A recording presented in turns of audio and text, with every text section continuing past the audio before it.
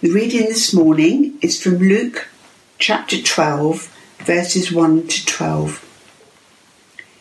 Meanwhile, when a crowd of many thousands had gathered, so that they were trampling on one another, Jesus began to speak, first to his disciples, saying, "Be on your guard against the yeast of the Pharisees, which is hypocrisy. There is nothing concealed that will not be disclosed, or hidden that will not be made known. What you have said in the dark will be heard in the daylight, and what you have whispered in the ear in the inner rooms will be proclaimed from the roofs. I tell you, my friends, do not be afraid of those who kill the body, and after that can do no more. But I will show you whom you should fear. Fear him who, after your body has been killed, has authority to throw you into hell. Yes, I tell you, fear him. Are not 5 sparrows sold for 2 pennies? Yet not one of them is forgotten by God. Indeed, the very hairs of your head are all numbered. Don't be afraid. You are worth more than many sparrows. I tell you, whoever publicly acknowledges me before others, the Son of Man will also acknowledge before the angels of God. But whoever disowns me before others will be disowned before the angels of God. And everyone who speaks a word against the Son of Man will be forgiven. But anyone who blasphemes against the Holy Spirit will not be forgiven. When you are brought before synagogues, rulers and authorities, do not worry about how you will defend yourselves or what you will say, for the Holy Spirit will teach you at that time what you should say."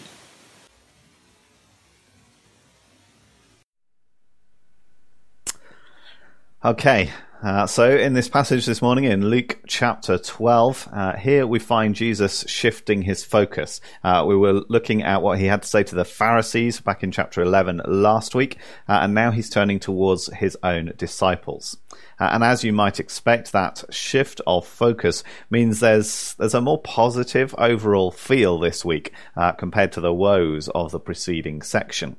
But we will also find that there are several warnings woven through these verses in amongst the more immediately positive things. One of the commentaries I was reading gives verses 4 to 12 the heading, "Be ready for judgment." And another gives a similar heading, not just for those few verses, but kind of chapters 12 and 13 as a whole. There's a focus on the future coming in here, as Jesus calls his disciples, calls us to prepare for the day of judgment when all things will be unveiled. It's wise to note as we kick off that according to verse 1, a crowd of many thousands has gathered. So yes, Jesus speaks, it says, first to his disciples, but he doesn't speak only to his disciples. The crowd are there as well. The reassurances and the warnings, they find a wider audience than just those 12 men 2,000 years ago. And I hope and pray that as we consider them together, you'll find these verses profitable to you as well. 3 headings this morning, each in the form this time of an instruction as to what we should do ourselves on the basis of these verses. First, recognize that God knows. Second, fear the God who cares.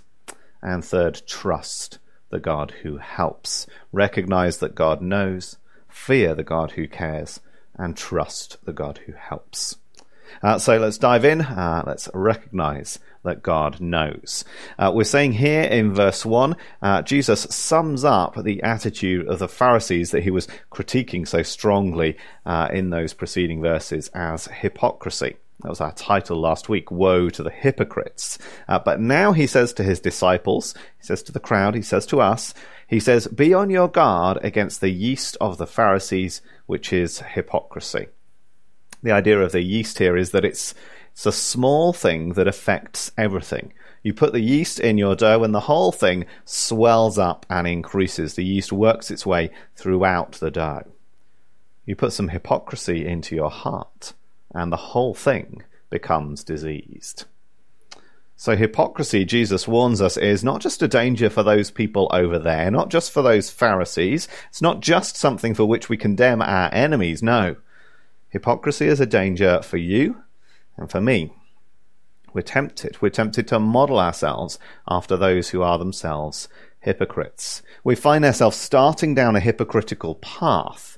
We find ourselves putting on a front and pretending that we're better than we are. And before we know it, having started down that path, it becomes more and more difficult to change because we're so wedded to the image of ourselves that we've presented.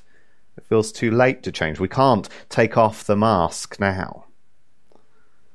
But, says Jesus, that mask won't last forever. The pages of fiction are replete with examples of hypocrisy dramatically exposed. And so too are our newspapers. I've lost count of how many public figures over the past months have been condemned as lockdown hypocrites. Government officials who trumpet the rules on our TV screens and in our Twitter feeds, only to be found breaking the rules themselves the next day. Whatever the wisdom or otherwise of lockdown regulations, I presume we're agreed that it's not right for someone to require of others what they will not do themselves. And it's not right to pretend to be following the rules, but then when we think the cameras are off, do whatever we please. And I'm sure the examples that have made it into the public eye are only a fraction of the true number of hypocrites in our governments and so on. But the problem here is that verses 2 and 3 don't seem to be true, do they? It says there's nothing concealed that will not be disclosed, or hidden that will not be made known. What you said in the dark will be heard in the daylight, and what you've whispered in the ear in the inner rooms will be proclaimed from the roofs. So it doesn't feel true, does it? Because people do successfully take their scandals to the grave. Of course they do. Not everything I have said is common knowledge, and it won't be. But then, see, Jesus isn't really talking about the tabloid expose, is he? His point isn't the court of public opinion, but rather the only court that ultimately matters. It may not be disclosed to others around us, but it's not hidden from God. There's no such thing as a perfect cover-up. You might think your facade is perfect, and it might fool a lot of people for a long time. But it doesn't fool God for even a single moment. Everything you have ever said, he has heard, however secretly it was whispered. Everything you've ever done, he has seen, however carefully you checked for onlookers. And everything you have ever thought, he knows. Friends, our worst hypocrisy may never be emblazoned on the front page, and it may never be denounced on social media, but make no mistake, it will be known. It will be made known. Nothing is hidden. In these verses, Jesus uses the image of the yeast that affects this whole lump of dough. And I'm inclined to think that if he were making that point today, he'd be less likely to talk about yeast that's less familiar. Now we all buy our bread at the supermarket, lockdown sourdough experiments aside. I suspect the image that hits closer to home to you and me today is to talk not about yeast, but about cancer. And that we are all too familiar with, aren't we? We understand how it grows unchecked, how it affects the whole of our bodies, even if the lump is in a comparatively small, out-of-the-way place. We get, on a visceral level, that sense of the danger of it, which is absolutely what this warning is supposed to convey. That it is dangerous when hypocrisy grows inside us. Friends, hypocrisy is dangerous. It is cancerous to our souls. Hypocrisy is subtle. Few of us consciously set out to be hypocrites, I think. And hypocrisy is close to home. Not just the Pharisees, but a danger for Jesus' own disciples, and a danger for you and me. Now, why is this? Why are we inclined towards hypocrisy?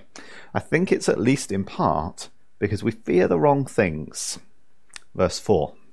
I tell you, my friends, do not be afraid of those who kill the body, and after that can do no more. But I will show you whom you should fear.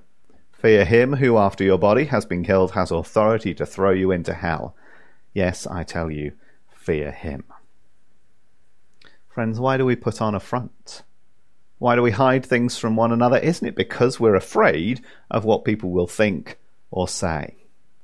And sometimes with good reason. There are things we do which we are afraid of others knowing about because we know they'd disapprove, that they'd chastise us, and they'd be right in that. But Jesus says there's something bigger at stake here. There's something more important than the good opinion of your fellow men. More important, the opinion of Jesus Christ. See, we fear the possibility that people will talk about us behind our backs. Maybe we don't live with a daily fear of death, but we know there are situations where it could happen. We know there are countries that still implement the death penalty in certain situations, and countries where honour killings, vengeance, and so on remain a very real part of life.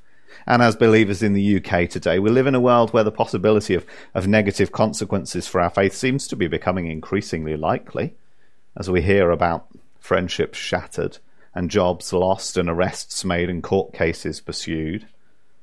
As Scotland follows an aggressively secular course, there are things we might legitimately fear.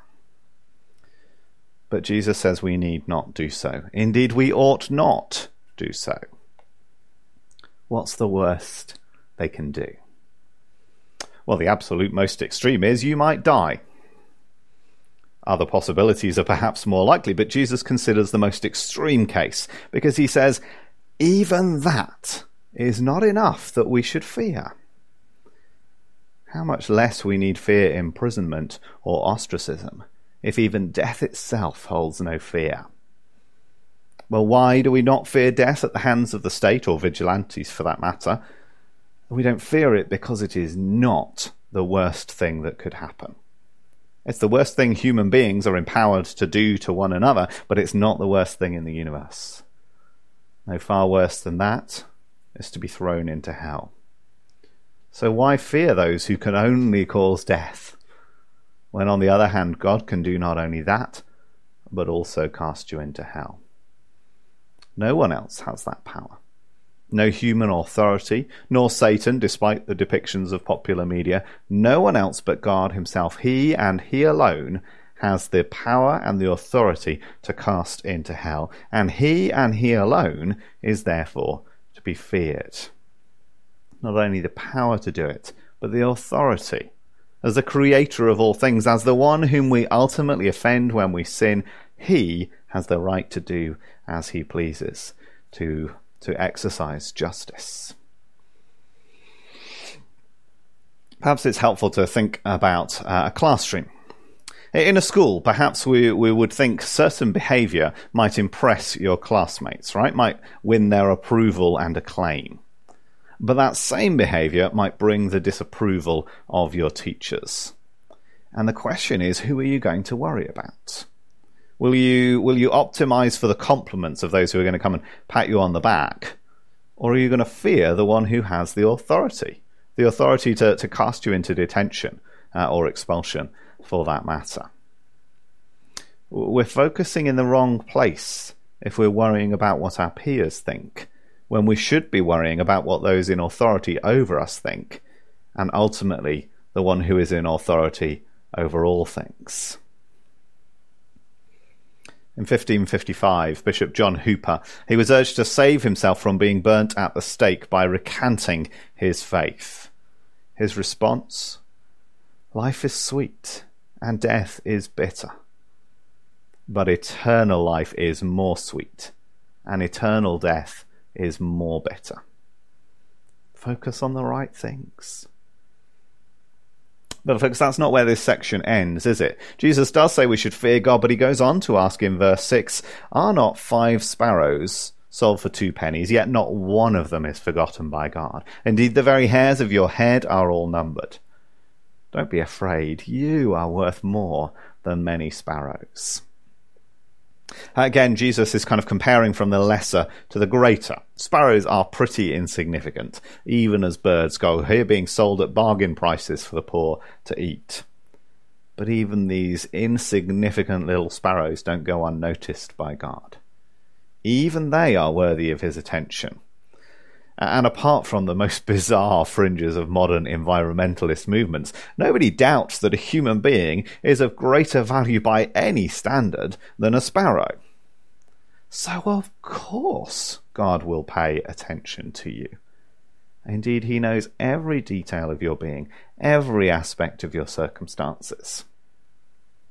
See, this same complete knowledge that was kind of a caution a few verses ago, this knowledge is now a source of reassurance. Folks, nobody knows the number of hairs on my head. Joanna knows me pretty well. She doesn't know that. I don't know myself. Yet God knows. God knows when I sit down and when I rise. He perceives my thoughts from afar. The God who created you in his own image, the God who knows every detail of your life, he will certainly not forget you, because you are worth far more than many sparrows. So Jesus' basic intention here is to reassure his friends, not to frighten us. Therefore, having recognized that God knows all things, and being moved to fear the God who cares, we're urged next to trust the God who helps. We've alluded already to the possibility of being condemned for our faith, and it's that possibility that Jesus particularly picks up in verse 8 and following. I tell you, whoever publicly acknowledges me before others, the Son of Man will also acknowledge before the angels of God. But whoever disowns me before others will be disowned before the angels of God. There is a serious warning in these verses, isn't there? And maybe we think to ourselves, I would never deny Jesus. Anytime somebody asks me if I'm a Christian, of course I say yes. I'm always prepared to give an answer. Well, if we think that, first let's be honest enough to recognize that that's exactly what the Apostle Peter thought hours before that belief was put to the test and found to be inaccurate. Perhaps our confidence would be rather less were there consequences to our admission. But even before that kind of grand scale denial or otherwise, it's helpful to recognize that there are countless more subtle ways in which we might deny Jesus. Because it isn't only about being publicly known as a Christian. We might deny the unique authority of his teaching, imagining that we know better, or we can kind of explain away what he said. We might deny his divinity, affirming him only as an example, as a good man, a good teacher, a prophet. We might deny the effectiveness of his sacrifice on our behalf. We might deny that a sacrifice was needed on our behalf. We might deny that he loves us. It's not only an absolute denial of all association with him that constitutes denial of him. Because of Jesus' unique authority as the only Son of God, then to deny him on any point, however small it might seem, it is to deny him on every point, because it is to deny his very nature, to deny the truthfulness of what he says, to deny the essentialness of what he has done. Jesus has unique authority as the only Son of God, and he warns us. He warns us here, the Son of Man, that's him referring to himself, the Son of Man will not acknowledge those who refuse to acknowledge him, and Jesus will disown those who choose to disown him. Which brings us through to verse 10. Everyone who speaks a word against the Son of Man will be forgiven, but anyone who blasphemes against the Holy Spirit will not be forgiven. Now, folks, there's a few differences of opinion as to what's going on in this verse. It's not the easiest verse of the Bible to interpret in detail, but I don't think it's quite as complex as sometimes implied. it helps us to understand what's going on, to notice that in Matthew and Mark's Gospels, that this same statement follows almost immediately after the accusation that Jesus was driving out demons according to the power of Satan. Luke's had a few more things in between these two incidents and statements. That was a few weeks ago now for us, though I hope you can still remember at least some of what we considered then. But the closeness of the two incidents in Matthew and Mark helps us to understand what it is that's going on as Jesus said this. Because that suggests the idea here is that somebody who sees Jesus at work and misunderstands, who speaks a word against the Son of Man, that such a person can be forgiven when they see the truth and repent. And then by contrast, to blaspheme against the Holy Spirit, well, this is to denounce his work. Yes, most likely expressing that outwardly, but crucially expressing not just a misunderstanding, but expressing an incorrigibly evil heart, calling evil good and good evil. One commentator says the rejection of the Son of Man, that is, the rejection of Jesus during his earthly ministry, that rejection can be forgiven, whereas the rejection of the Holy Spirit cannot be forgiven, as persistent and obdurate opposition to the influence of the Spirit is opposition to God himself and rejection of his saving power. See, we do well to remember that there are actually things that are impossible for God. Don't worry, I'm not denying that God is omnipotent, but we are still saying, well, it's impossible for God to lie. It's impossible for him to deny himself, to contradict himself. God has offered one means of salvation and has said to us, this is the one and only way by which forgiveness of sins may be found. And he is, by virtue of the fact that he said it, committed to this being true, committed to this thing. It's impossible for him to change his mind. And therefore, because he has set out this one way, and that must continue to be ever and always the one way, therefore he cannot save the one who refuses to follow the Spirit when the Spirit points to the Saviour. He cannot forgive the one who says, I will not listen to the Spirit who brings me the message of forgiveness. He cannot save the one who refuses to follow the Spirit when he points to the Saviour. Michael Wilcox summarizes it this way. He says, the man who is determined to go to hell will certainly get there. I'm confident that's true, and I'm pretty sure that that's what this verse is saying. And this is a serious and a solemn warning. That is the warning that we should hear. But I want to also offer a reassurance alongside. Friends, if you are worried that you've done this, if you are thinking, have I blasphemed against the Holy Spirit? If you're thinking that, then I can assure you that you have not. The very fact of your anxiety at having committed this sin is evidence that you haven't. Because if you want God to forgive you, if you're worried that he might not, if you want him to forgive you, you haven't set yourself against forgiveness. You have not committed this sin of blasphemy against the Holy Spirit.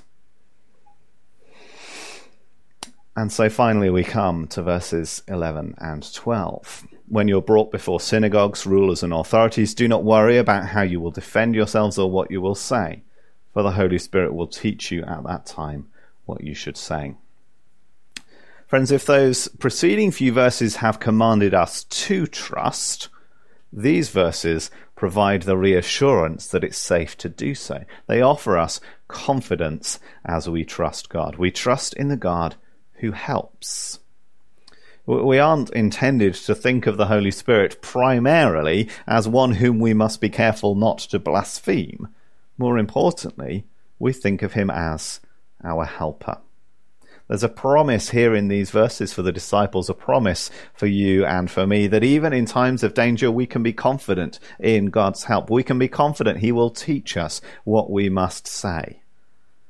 Again, friends, do not fear the court that might throw you in prison, or even the emperor who might throw you to the lions. Do not fear them, because the Holy Spirit will give you the words at that very time. I need to be honest with you, though. This isn't quite the reassurance you might be tempted to think it is. It's not quite the promise you might wish it was. Because when the Holy Spirit teaches you what you should say, that may not necessarily be words that will result in your acquittal, because that's not your greatest need. Fear not the one who can kill you. No, the promise is that the Spirit will tell you how you can best serve God in this trying situation, how you can glorify God in the midst of the trial, how you can deny him not in the slightest, even at threat to your life. Friends, the defense that God promises to inspire you with is that through which the gospel will be proclaimed and God's purposes set forward. That was the experience of many believers in the early church, wasn't it? Think about Stephen's speech recorded in Acts 7, 8. Stephen's speech didn't save him from being stoned. He still died, but it sure did proclaim the gospel boldly. Or think about Paul, imprisoned for the gospel, facing death, and writing to Timothy that nobody stood beside him at his defense, and yet that the Lord stood at his side and gave him strength so that the message might be fully proclaimed and all the Gentiles might hear it. That's what Paul rejoices in. He still believes he's going to die soon, and he did. And yet he rejoices that the gospel was proclaimed and the Gentiles heard. Think about Bishop John Hooper. Think about countless other martyrs down through the ages. This promise is not that you will be acquitted when on trial for your life. This is not a promise of preservation from death. It's something better. It's a promise of preservation unto everlasting life. It's a promise that nothing can thwart God's purposes, neither synagogues nor rulers and authorities, neither hate crimes legislation nor overzealous police officers. Because as you stand defending yourself, the Holy Spirit will teach you what to say to God's everlasting praise and glory. Amen.